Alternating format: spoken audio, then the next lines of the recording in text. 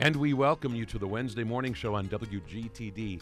I'm Gregory Berg, and today is the monthly visit of Brian Albrecht, the president of Gateway Technical College. Welcome, Mr. President. Thank you, Greg. It's always a pleasure to be here. And I think we're going to have an extra dose of fun today and excitement because we're going to be talking today about the Smart City, Smart Futures competition under the auspices of Foxconn. And we're going to be talking about it in a sense on two different levels. Right off the bat, we're going to be talking about the impact of this on the mayor of Racine and the city of Racine. So Corey Mason's going to be joining us right off the bat. And then after that, we'll be talking about two of the second round individuals who are competing also in this competition. Right. I couldn't be more excited about today's program. You know, last week I was so honored to be invited by the mayor to attend an event in San Diego, which really helped to elevate my understanding of the capacity that smart cities bring to a community. And a special announcement was held at that convening, and I'll let the mayor tell you all about it. But I was so proud to represent Gateway at that event and just the entire community of Racine and the entire state of Wisconsin as we begin to move down this new adventure of really integrating technology into our lives.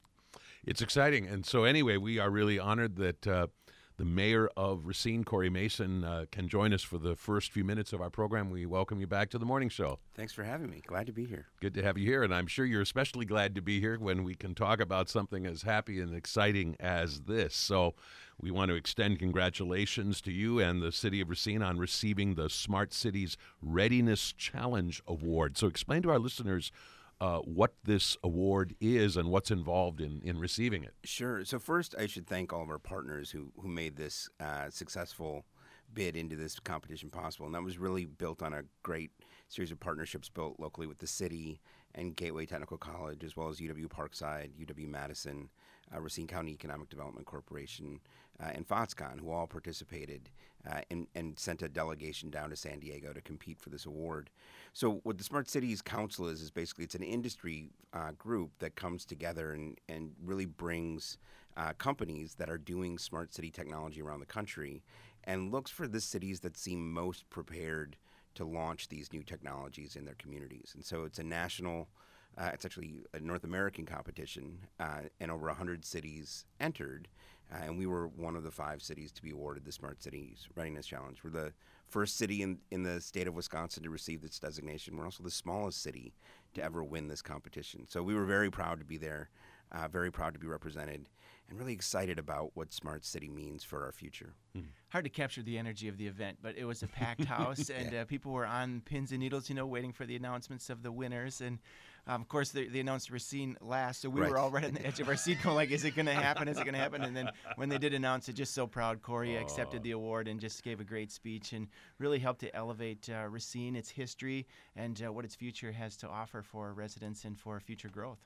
So, Mr. Mayor, take us inside that term "smart city." Yeah. What is being referred to, and what does that represent, both sort of present and future? Yeah, so from a values and goals perspective, when we say smart cities, and the Smart Cities Council helped us develop this definition, but what we mean is how are you going to use technology to improve the lives of your citizens, right? And so specifically that means around issues of sustainability, of livability, of workability, and equity, right? I mean, we want to make sure these new technologies aren't widening the wage gap. We want it to bring people closer together and create more opportunities. So in specific terms, though, that means we're going to focus early on around connectivity and this new 5G technology that's coming online and being one of the first cities prepared to do that. We're very excited about what Smart City might mean for mobility and vehicle options moving forward in the future and what it might mean for our transit system. And then obviously the potential to improve public safety around a number of technology uses is just around the corner. So we'll focus on those 3 areas, but it's really living by those values. And at the end of the day, as cool as the toys can be in this, we always have to go back to, well, how is this improving the lives of our residents? How is this making things better for us? And so we were very excited about that. So do you get this award because you have these toys, or do you get this award because you're interested in these toys, or because you have the most interesting ideas about how to use these toys? Yeah, and I shouldn't. I mean, toys is sort of an important substitute for investment, which Right. makes me really very excited, right? This is private investment coming into the city to do this work. But we spent the better part of half a year working with Gateway and other partners, sort of showing how we're prepared for this change to come, that we've got the regulatory structures in place, that we're ready to move quickly, that we've got great partnerships. So it's not just coming here and doing smart city things, it's working with Gateway to build a curriculum around some of those things so that there's a workforce that comes behind it to be able to do that work. And sort of showing those partnerships and that willingness and that eagerness is, I think, what gave us the competitive edge in that competition. Yeah, Greg, and there's so many examples around us every day that we just sort of take for granted. We kind of watch our communities grow and the types of skills that workers are required to have. And in fact, the radio station's a good example. So we go from an analog system to a digital system, and now music is played and streamed, and it's just a different environment in how we access that. But it's the same in every occupation. This radio station is located in the Inspire Center for Healthcare, which is all around digitization of the healthcare industry and making sure medical records are transmitted accurately, and we train on human patient simulators, right? So it's just a different environment, and we know that transportation is affected by that. We know that communications is affected by that. The way that people access services, whether it's through cell phones today, where it might have been the yellow pages in the past, right? And so how do we make that investment sustainable, and how do we make it something that every citizen has access to? So, Mr. Mayor, what are your biggest goals now for Racine in the wake of receiving this award? Well, I mean, I think long term, we're so proud of our history as an innovation city, as a place where people could come to invent and invest and be inspired to try new things.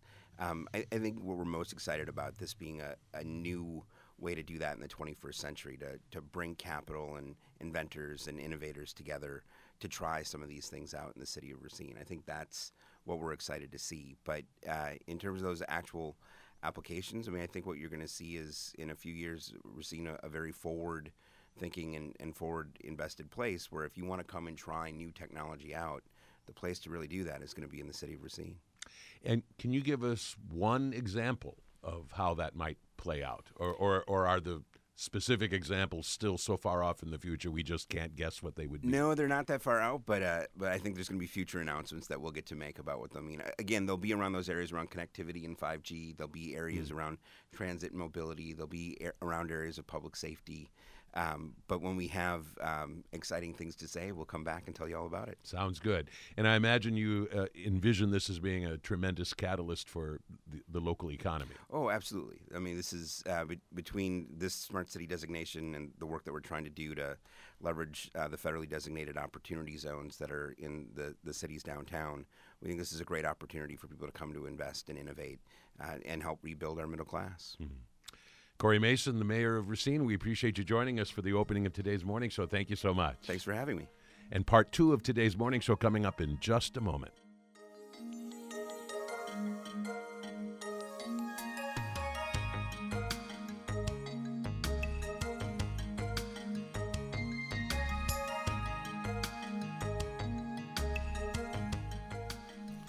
We want to remind you that support for WGTD's morning show comes from Jack and Drea, a Kenosha tradition since 1911, newly reimagined for 2019. A unique shopping experience time and time again, and that's what brings you back. More information at jackanddrea.com. Jack and Drea, a proud supporter of WGTD's morning show. Support for the morning show also comes from Carthage College, welcoming award-winning author Peter Annan tonight. He'll present the inaugural lecture in the Gunderson Lecture Series, titled Great Lakes Water Tension in the 21st Century. Annan will discuss the challenges we face regarding a sustainable water practice. A reception and book signing will follow. This event is free and open to the public. Details about tonight's event at carthage.edu/Gunderson. And once again, we welcome you to the Wednesday morning show on WGTD. I'm Gregory Berg, still sitting across the table from Brian Albrecht, the president of Gateway Technical College, and now we are joined by 3 very special guests, all associated with Gateway and all winners in the Smart Cities, Smart Futures competition, the second round, we should say. So they have not just been winners in the first round, but advanced to the second round as well. So we have with us Kate Field, who is an instructor in the horticulture program here at Gateway.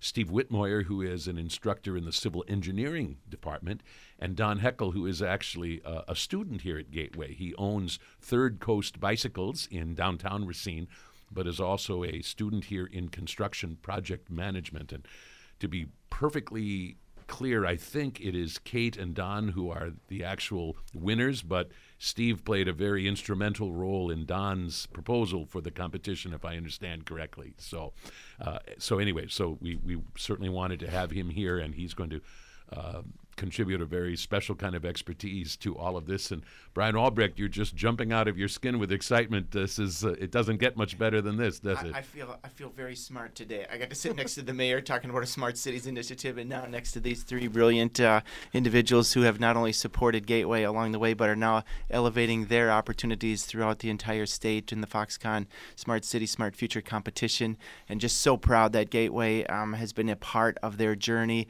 and will continue to be a part of their journey no matter what happens in the final announcements of awards. But I think you're going to be excited to hear about their projects today and what this could potentially mean for our community. Fantastic. So before we get to the projects, we just want to learn a little bit about each of you. Kate, let's begin with you. This has to be a very busy time of year, I should think, for the horticulture program and for your colleagues and your students.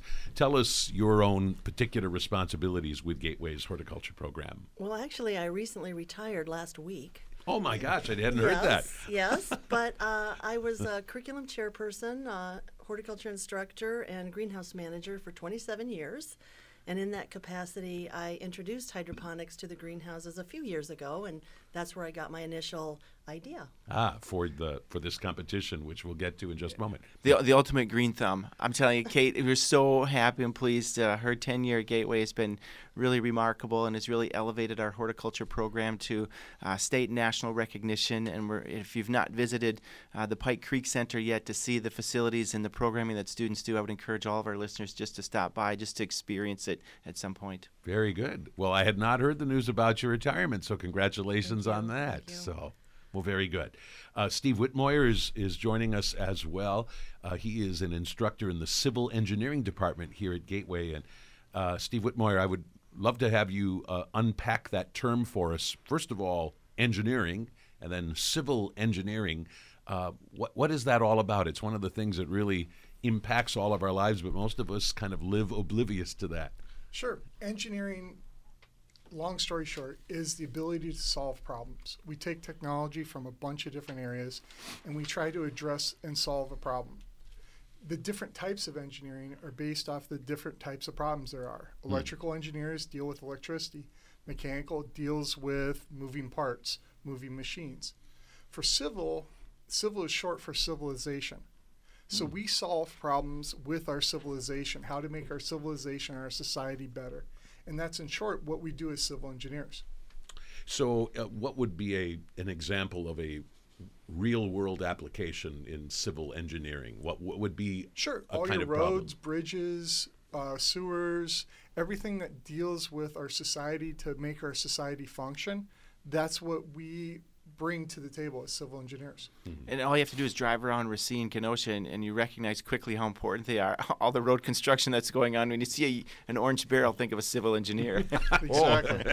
as we grumble under our breath. And yet, where would we be if we didn't keep our Correct. roads in good repair? And I suppose you help decide where roads should go. And Oh, absolutely. That's part of the city planning projects, and we facilitate those conversations. Very good. So it's exactly the kind of thing that impacts our lives dramatically, and yet most of us don't really understand this facet of it, but you do. And so at Gateway then, what are you training students to do? To be the assistants on a project. So we train up to be the construction project manager assistants, the civil engineering techs. If you look at all the construction equipment these days, it's really gone high tech. So we develop the digital train models that are inputted into the heavy equipment that allow the contractors to actually have a better feel of everything in terms of construction on a job site. Wow. So Don Heckel, you are studying actually at Gateway. I think your day job, however, is running a wonderful business in downtown Racine. First of all, we'll give you a moment to say a quick word about your business, Third Coast Bicycles. Sure. Thanks for having me, first of all. So I'm a business owner downtown Racine, Third Coast Bicycles at 6th and College, plug. We've been there going on 9 years, and it's been great. So, that's my day job, and I found out as a veteran I get a state GI Bill, so that kind of is what brought me back to Gateway, and also concurrently doing a smaller program at UWM as well. So it's been very time-consuming, but very rewarding as well. It's been awesome. Yeah. So if I understand correctly, what you're studying at Gateway is construction project management. Yes, so sir. that sounds like that might be under Yes. Steve's auspices then. It is, yes. So what drew you into that of all things? That doesn't sound like it has anything to do with bicycles. It doesn't. I've got an undergrad degree. I've got a background in planning and zoning, urban planning and zoning. But as part of that, short story long story short, I did some development reviews, so I got really into real estate development, and I'm into urban infill. So I thought if I could get some construction project management background, combine that with some other things, I could possibly do a side gig. But And I tell you, Don is a great example of a Gateway student and the pathway that Gateway can help support. Yeah. Already have a degree, a veteran, by the way. Thank you for your service for that. An entrepreneur, an innovator, and as you'll hear, a kind of creative designer in this new idea that he's bringing forward. And through that journey, connecting back to Gateway through the great faculty that we have and the resources that are available, I think it just helps to demonstrate all the different aspects that our college offers our community. Very good. So as a construction project manager, are you there with a hard hat and telling people what to do? Not so much, and I haven't experienced it yet because I'm still in the program. But Right. I think it depends on the job, quite honestly. Yeah. Sounds fascinating, actually. Well, very good. Well, we're glad that all three of you can join us today. So let's find out a little bit about when this competition even was on anybody's map. Steve, let's start with you. When did you first even learn about this Smart Cities, Smart Futures competition, and did it immediately sort of ring bells for you that this was something absolutely. that you should be part of? And No, as part of civil engineering, that we are always involved with these aspects. And when we heard about the competition, the first one was over at Parkside, where they had a big presentation that they were rolling out this competition. So went over to the competition, listened to the whole concept behind what the competition was going to be. And one of the things that they focused on was the smart cities in Ohio. And I just happened to have grown up in Ohio. So I was like, that's actually in my backyard. So I went back, and one of the big focal points was the Hall of Fame smart city that they're putting in Canton, Ohio. So I went over there, interviewed, and talked with Johnson Controls. We talked to the engineer from Canton, Ohio, and found out more about what their focal points were for smart cities. And then Columbus was designated as a smart city early on by the feds. And we talked to some of the people down there and got a good feel of what was actually going on with regards to this competition. Mm-hmm.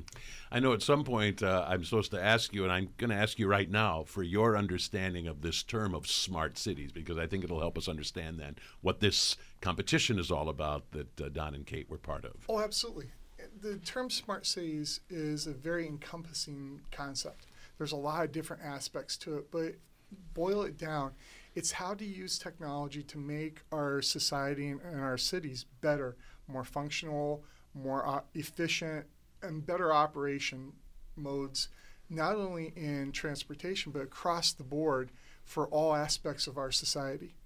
Steve's absolutely right. I mean, you think about how we monitor electricity and monitor water and monitor air quality. It's the data behind the environments we live in, and how can we improve upon the efficiencies, the effectiveness, the quality of life around those systems. And a lot of times technology can help measure that data, but it can also help change the environment as a result of the learning about the data.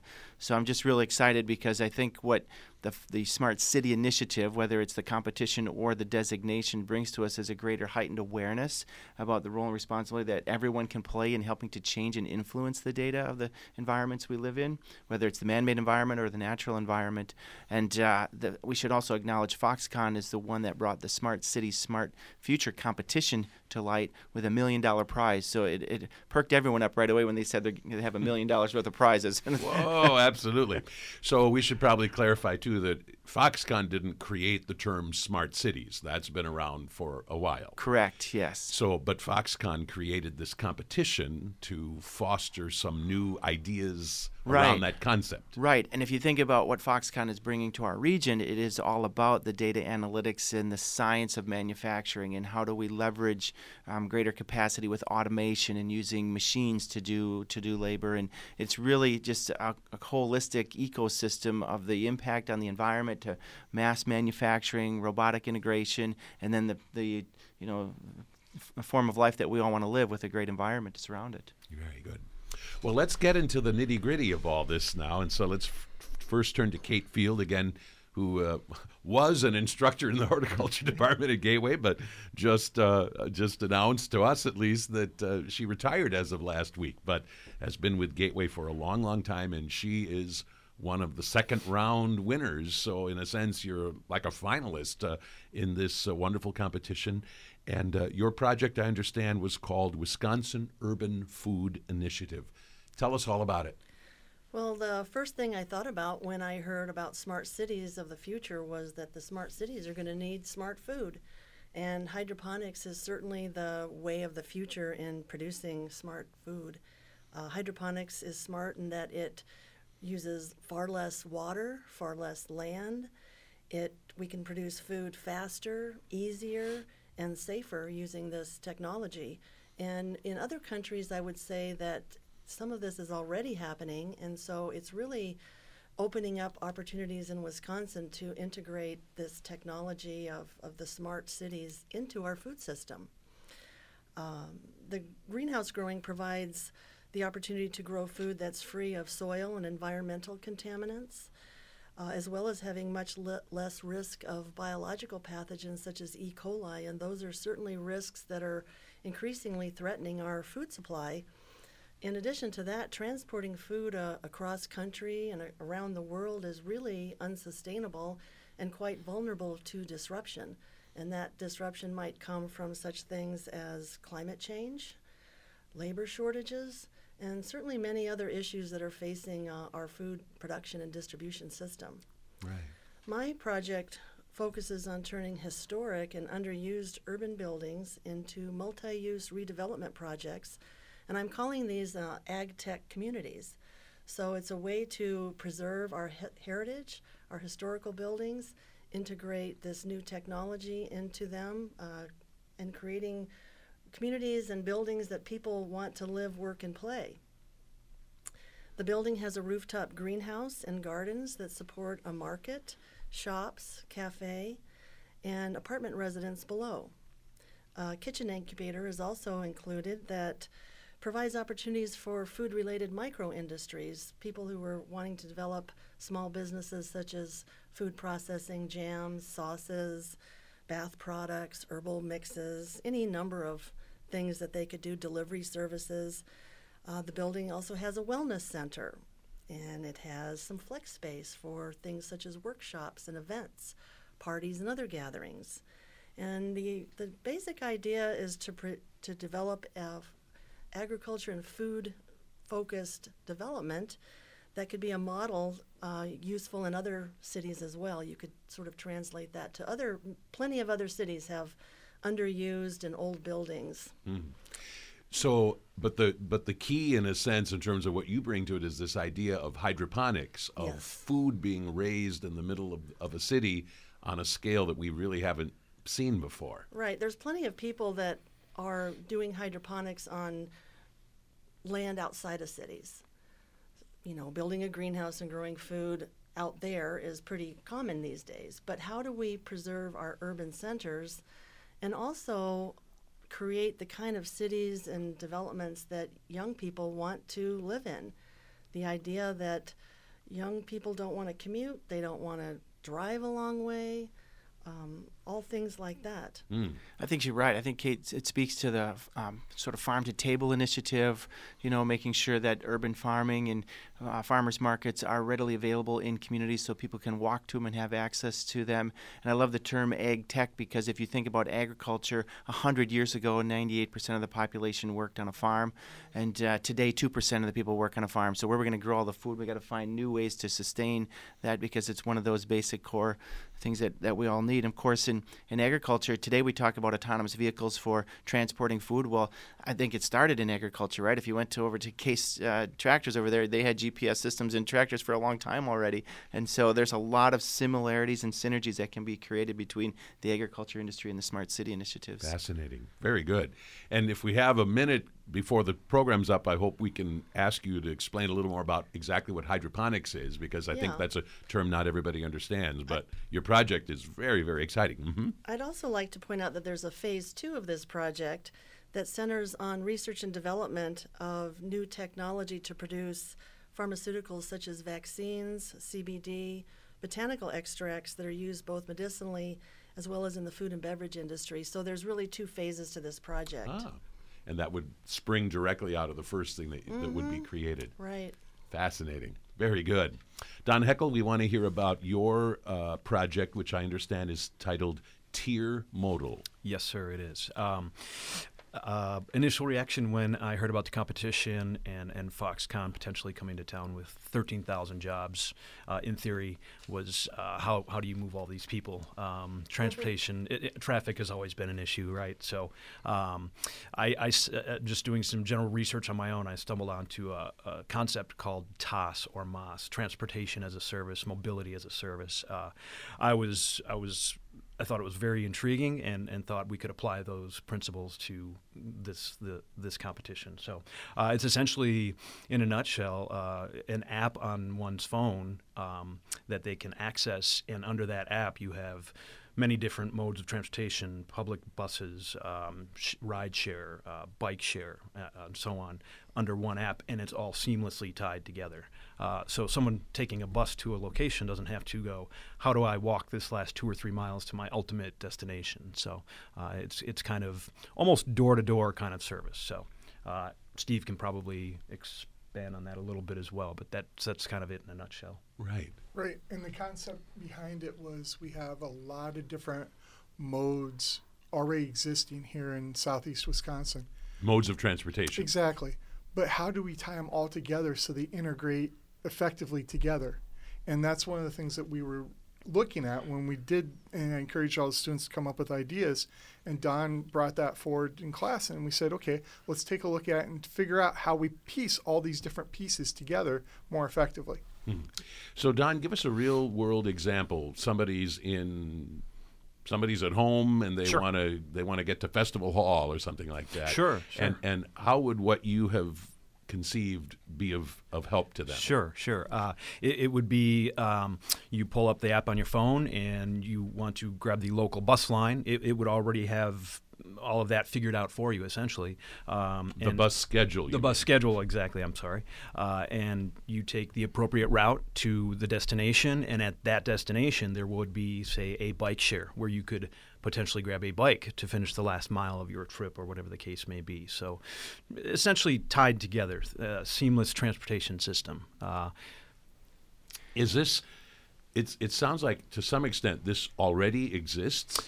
It exists in Europe, Vancouver. I believe some larger cities in the U.S. are investigating it, but this would definitely be the first in the U.S. Yeah, and I think it helps to address one of the key issues that all cities struggle with, and that is transportation. How do we get people without a lot of mobility? Maybe they don't have their own car. How do we get them to the work site or to Festival Hall, like you said, or to the grocery store, to the doctor's office? And there are different modes of transportation available, but they're not always easily aligned, and sometimes it's hard to find them. And in our part of the country, the weather conditions play into that. So any sort of mobile access is really what the Smart Cities is all about. How do we get information to people so they can make informed decisions and then proceed with their daily work? Right. Yep. It reminds me of it when you're in a really big city like New York City.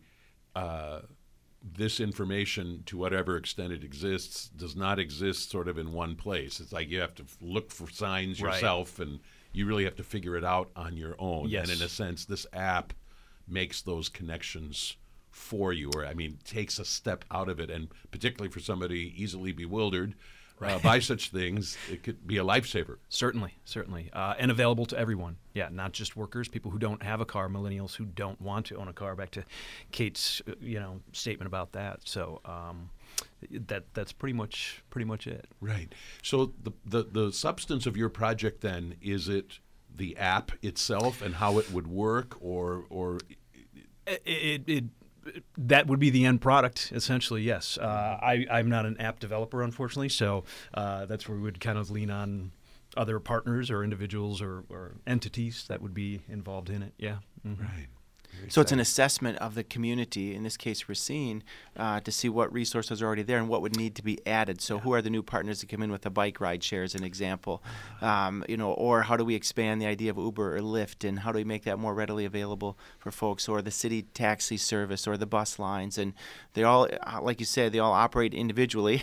Right. And the collectiveness of that could make a really dynamic tool for citizens of the community. Kind of take them all out of a vacuum, so to speak. Right. Yeah. Because they're all to an extent competitors. Right. And and it's not necessarily something that they're going to take the time to initiate some interconnectedness, although that would serve their customers better. Right. But It would. you're thinking about the overview. But the other Steve. huge advantage is that in southeast Wisconsin, Racine County right now, we have access to the Hiawatha over in Sturtevant. We have access also to the KRM down in Kenosha. We have access to 2 major airports through buses, but none of them are connected right now. And so this would also tie in all that to be a regional app, not just a local app. Mm. So Well this said. Yes. Big picture then, which Correct. is important. Yeah. And with so many things existing in sort of this regional plane versus local plane, that's really important. Yeah, if you're trying to attract new people to your community, being able to get around is really important. If you're trying to attract new investment, this is a strategy toward new investment, leveraging the resources that you already have so you're not rebuilding additional infrastructure. You can capitalize on all of that. Very good. So, Kate, what does one win or get for making it this far in this competition? Well, the winners receive $5,000, so that's the first big prize. But I think even more importantly is the recognition that I've received for being part of this competition. And people, when do people ask you for your one big idea and really listen to it, and then taking that idea and really making it into a realistic business plan? I tell people this idea kind of took hold of me and had a life of its own. And I was just here to put it out there. So I'm really have been honored and really humbled to be part of this project and this incredible group of Wisconsin educators that have come together to promote their best ideas in Wisconsin. I mean, it's been fabulous.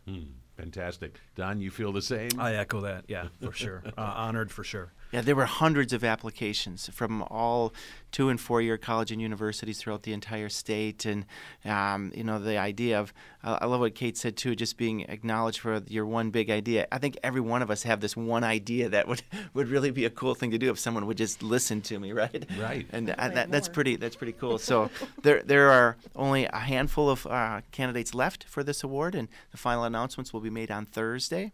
So we're really excited about that. All 3 of our guests will be at the Milwaukee School of Engineering for the announcement, and I'll be there as well, cheering them all on.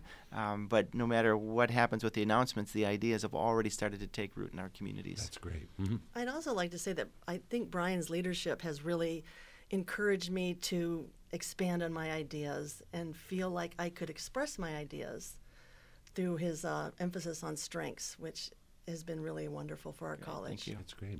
And I should think, that you have this idea that kind of bounces around in your head, but then when something comes along, which is an opportunity to publicly voice that and present it, that really, in a sense, is a catalyst for you to focus that idea and put meat on the bones, think about the specifics, think about the application. I mean, it has to become more than just an idea. It has to become a meaningful proposal. And Absolutely. I mean, there were over 80 judges that reviewed these, and each project is reviewed multiple times So it's not just one person knowing someone else and saying, hey, that would be a good idea. These are a cross-section of different experiences that judges bring to it, highly professional in their careers, and so they're assessing every element of the idea. Is it really something that could work? Is it sustainable? Is it practical? Is it affordable? Is it something that is really needed in our community? So to be elevated to that level, that's a great recognition because a lot of people value your thoughts and ideas. Right.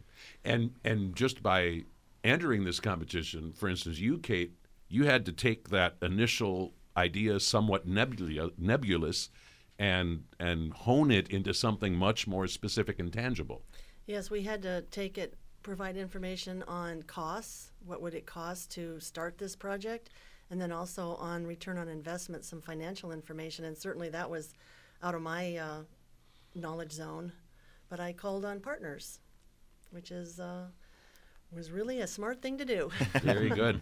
Steve, what can you tell us about this whole evaluation project and what it's kind of meant for you as a teacher to be part of this? Oh, absolutely. One of the things that we pride ourselves at Gateway is that we bring in real-world projects into our classrooms. And this gave us an opportunity for all of our students to start facilitating these ideas. So we had a lot of different ideas that we were supporting in our classroom coming forward. We had a couple made it out, and then we had 2 that made it out of the first round. And then we had, like I said, Don's proposal actually made it out of the second round, which was awesome. But to build and facilitate these concepts was really cool because they got to see the application of their knowledge in a wide variety of areas. And that's what really makes the application of knowledge so special in a classroom. Absolutely. Don, I know that you are involved in visioning a greater Racine, and I know a lot of our listeners have certainly heard about that organization. Explain how your project folds into that. I'm not as active a member as I should be. Just to clarify, I don't want to offend Vision Greater Racine. Joan Rohrer and Trevor Young do great things there, so I touched base with them when we got through to the next round. Is kind of how it happened. They've rolled out numerous committees based on citizen input when they first became an organization, and transportation is one of their committees. So we kind of bounced this off of them and off the transportation committee, attended a meeting, and that was about the extent of it, just to be quite honest. So it works with everything they are visioning. It's efficient transportation, equitable access for everyone. That's kind of how it folds into what they're thinking and what their goals are. Very good. Your proposal obviously makes a great deal of sense for Racine specifically. How much have you thought about its applicability to other kinds of communities, to larger cities, to smaller cities, to maybe even relatively small towns? I mean, does this make sense anywhere, at least to some extent, or is this really something that you conceived in a sense uniquely and specifically for Racine? Just based on my research, it's mainly larger cities, large metropolitan areas. My goal for this was kind of essentially Racine, but back to what Steve mentioned was more regional. I worked for Sewer Pack, so I have the Regional Planning Commission. I have a regional kind of vision, whether it's urban planning or whatever. To the question whether it can be utilized in small cities, I don't see why not. I don't know, how that would be facilitated, and I don't know if smaller cities have the transportation issues that even a medium-sized city might. But I don't see why it couldn't be scaled down or up in any situation. And the whole idea behind the concept of trying it here was, one, it's our backyard, but two, one of the big problems you have with major cities is that it's a retrofit to congestion. So they've developed congestion. Now they're trying a bunch of things to solve these problems. If we can get out ahead of the curve and actually solve these problems before it becomes an issue, that's going to be so much more advantageous for our society in general. Yeah, and I think Don mentioned it too, just sort of urban planning, the idea, whether it's a large city, small town, whatever it might be, to try to plan ahead as much as possible. And oftentimes, wherever the train stop was, that's where the town developed, right? Or wherever the river crossed, that's where the town developed. And so that worked really well a century ago, and now we're kind of stuck with that. So how do we improve access for individuals, whether it's small town or big city, by taking advantage of all the systems that have been built over time? Right. And of course, Don, one of the things you said that inspired you was this potential influx of so many people with the Foxconn development. And so that's what got you thinking about issues of transportation even more than you had before. Without a doubt. And that is kind of partially why I'm in the bicycle industry as well. The bicycle is not just a recreational thing. To me, it can be utilitarian. We see it all the time. So, as an aside. Absolutely, and it's kinder to the planet, that's for sure. It is. Most efficient means of transportation. Right, and to our bodies. Kate Field, your project, if it were to see the light of day in terms of really becoming a reality, would probably involve the involvement of investors, I should think. Is that folded into your proposal as well? Certainly. I would love to see this project become a reality, but it would definitely require some strong investors. I think the Phase 1 project of the urban redevelopment would attract one type of investor, and also communities that are looking to create new life in their urban centers. Also, the idea is to create living spaces that would attract young people and talent to our urban centers and sort of reverse the migration trend that we're experiencing. I, in the end, developed the kind of place I would like to live. So I do think it speaks to generations of people that would like to live in a ag tech community and not have to drive it everywhere. And one of the phrases that Foxconn uses a lot is the kind of city that you want to live, work, and play. And certainly the smart city of tomorrow for me would have to include fresh food and nature of some sort. Right. I think the second phase of the project would be attractive to different biomedical and pharmaceutical companies all within that Chicago-Milwaukee corridor. There's quite a few of them that would be interested in patenting the technology and equipment needed to produce some of the biomedical products that it's being done in other places, especially in New York and even in Canada and Minnesota. So there's a really huge emerging trend for this type of technology in the medical and flavoring industries. Interesting. I think the world is changing a bit too. So if you think about what we used to market communities around, come and visit. We have great parks, great bike paths, and those are all really cool amenities. But now what Kate's talking about, where do you want to live, and how can you live in an environment that feels like a park and has access to different forms of mobility? And I think she's absolutely right and onto something in that as we try to attract new people to our community, it's going to have to be something that is really compelling to why they would want to live downtown. And creating that space, that environment, that friendly ecosystem, being interactive in your community, I think resonates with a lot of young people. Right. And I think if you look at living in Wisconsin, the reality is 8 months of the year, it's pretty cold and nasty to be outside. So if you create some greenhouse living spaces, that helps entice people here too. And if you look at the trends around the world, Google headquarters is greenhouse-like. Amazon's new headquarters include greenhouse space. The things they're doing in other countries like Singapore is amazing. So we can do that here too. Interesting. That's a great idea. By the way, can you summarize in 45 seconds or so what hydroponics is? Hydroponics is growing in water, and there's a lot of different techniques for doing that, but it's basically growing in water, and it's very efficient and very easy to do, actually. So that's it. I first saw hydroponics at Disney World, of all places. At the Epcot Center, there's some place that they have kind of a place you walk through and see this. But then I remember seeing it right here at Gateway not long after that. And I would say that we have a plant sale coming up May 18th. So if you would like to see the systems in action, they'll be filled and ready to go for those sales. Saturday, Very May good. 18th. I've Very never good. actually heard us compared to Disney World, Greg. Thank you very much. Yeah, except when people might call me Mickey Mouse. That would be the only thing, right? Right. No, that's a compliment. It's a compliment.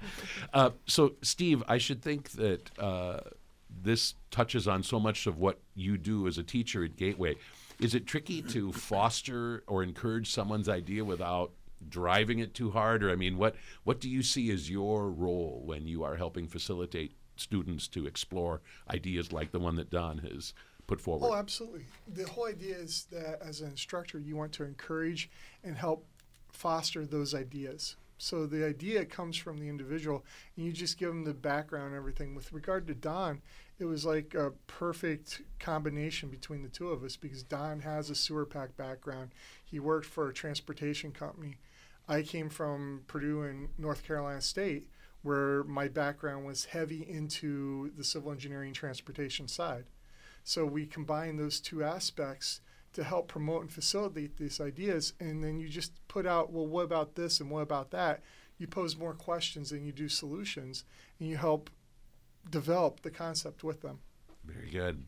So, Don, what are your highest hopes?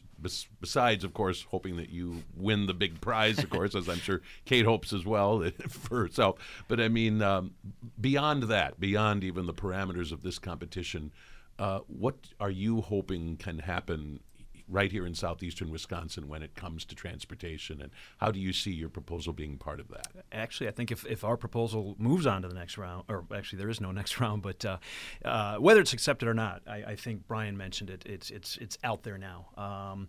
I think it's a little bit of a new idea, maybe in the U.S., but certainly in the Midwest. So I think it would be almost a template for people to use in the future as far as solving transportation issues, mobility issues.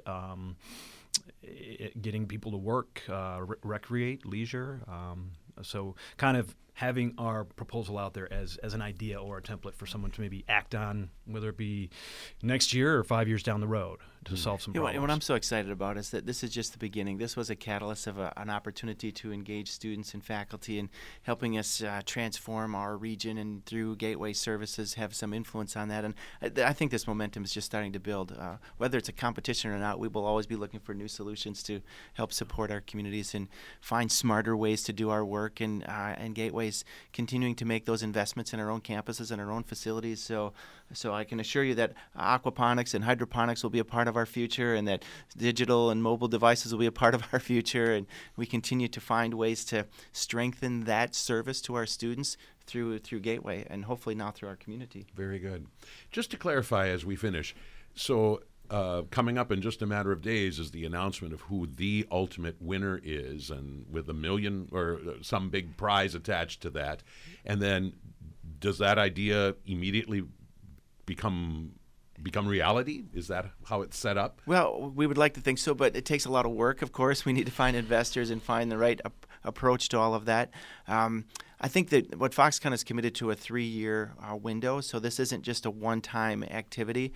It's probably more likely that several announcements will be made as a result of the events coming up and the great projects and the ideas, and hopefully locally, because the ideas are initiated locally, that's where the grassroots effort will be to develop them. But I'm sure that as more and more people find out the details of the projects, which haven't been released yet, then you start to spark the interest of investors to say, I'd like to take your idea and make it a little bit, push it a little further. And I think you're going to see some of that. It's really an entrepreneurial strategy, so it's going to take a while to develop startup companies. Well, it will be exciting to follow absolutely. whatever is going to transpire from this point on. But in the meantime, we want to offer hearty congratulations to the winners who are with us already. Kate Field, an instructor in the horticulture department, or was, now happily retired, but great to have you here on the morning show. And again, your plant sale for the May horticulture 18th. department, May 18th. And Don Heckel, who owns Third Coast Bicycles and studies construction project management here at Gateway, the other winner, and in conjunction with Steve Whitmoyer, instructor in the civil engineering department here at Gateway Technical College. This has been a tremendously exciting conversation. We are grateful to all of you for being with us today, and we're also grateful to the mayor of Racine, Corey Mason, for making time in his very busy schedule to also be part of today's morning show. And, of course, President Brian Albrecht, thanks to you as well. You're going to be busy on May 21st, I think. I can't believe it. We're already finishing up our semester, and we have commencement coming up on May 21st. So just a great big thank you to all of our faculty and staff, and congratulations to all of our graduates. Very good. President Brian Albrecht, the president of Gateway Technical College, thank you for also being part of the morning show. My pleasure.